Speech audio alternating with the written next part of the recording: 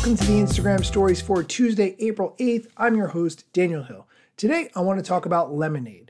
It's an app that's owned by ByteDance, which is the same company that owns TikTok. Lemon8 describes itself as a lifestyle community and functions like a mashup of Pinterest and Instagram.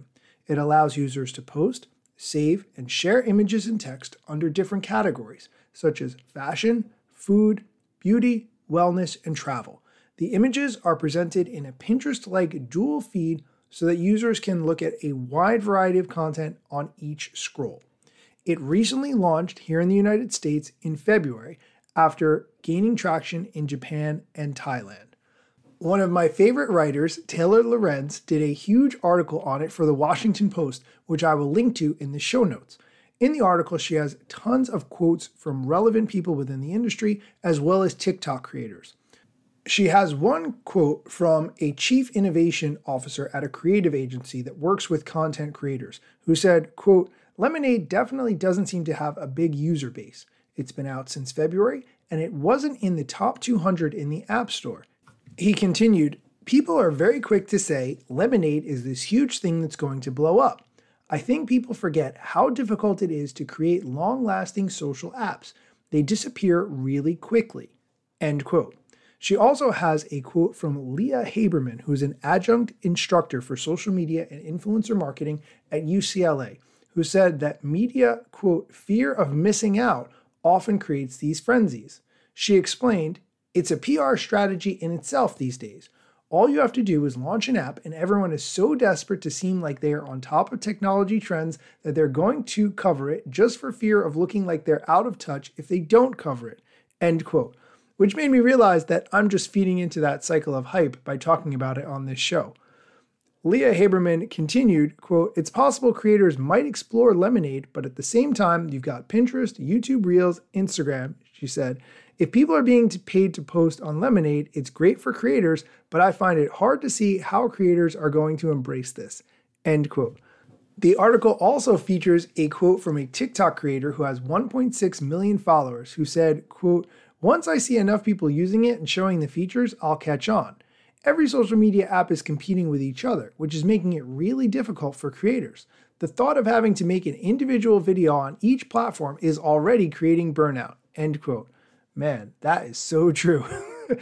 That's why I'm a big fan of trying to find a way to repurpose as much of the content that you make as humanly possible with as little effort as possible. I will link to this article in the show notes. Definitely check it out. If you've used Lemon8 before, I'd love to hear about it.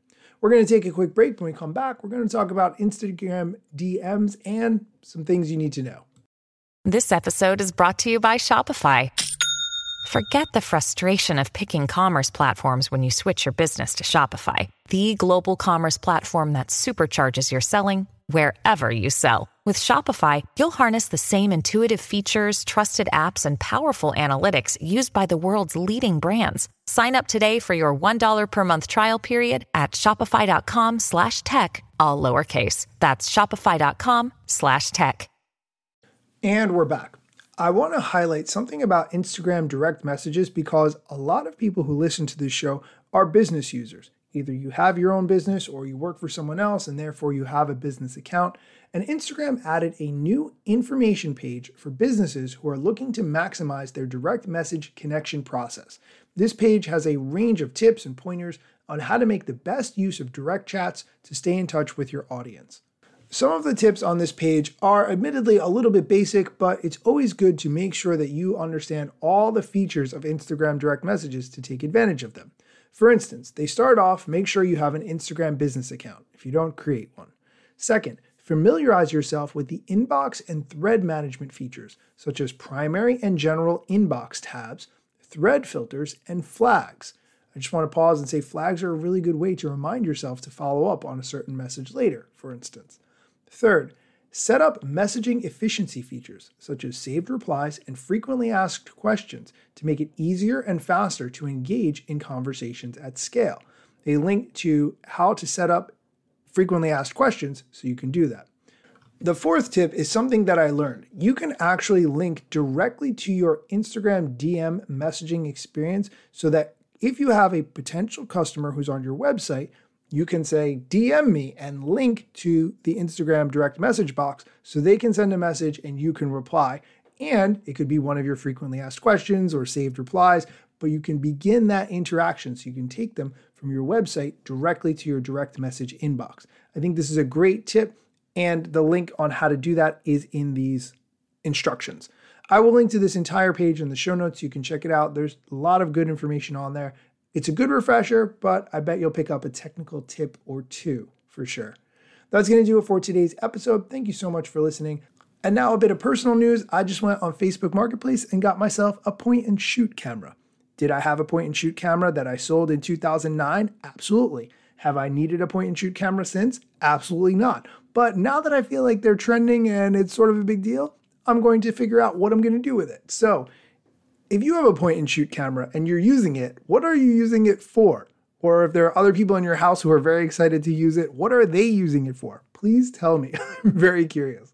Thanks for listening, and be sure to come back tomorrow for more Instagram or other social media news or strategy.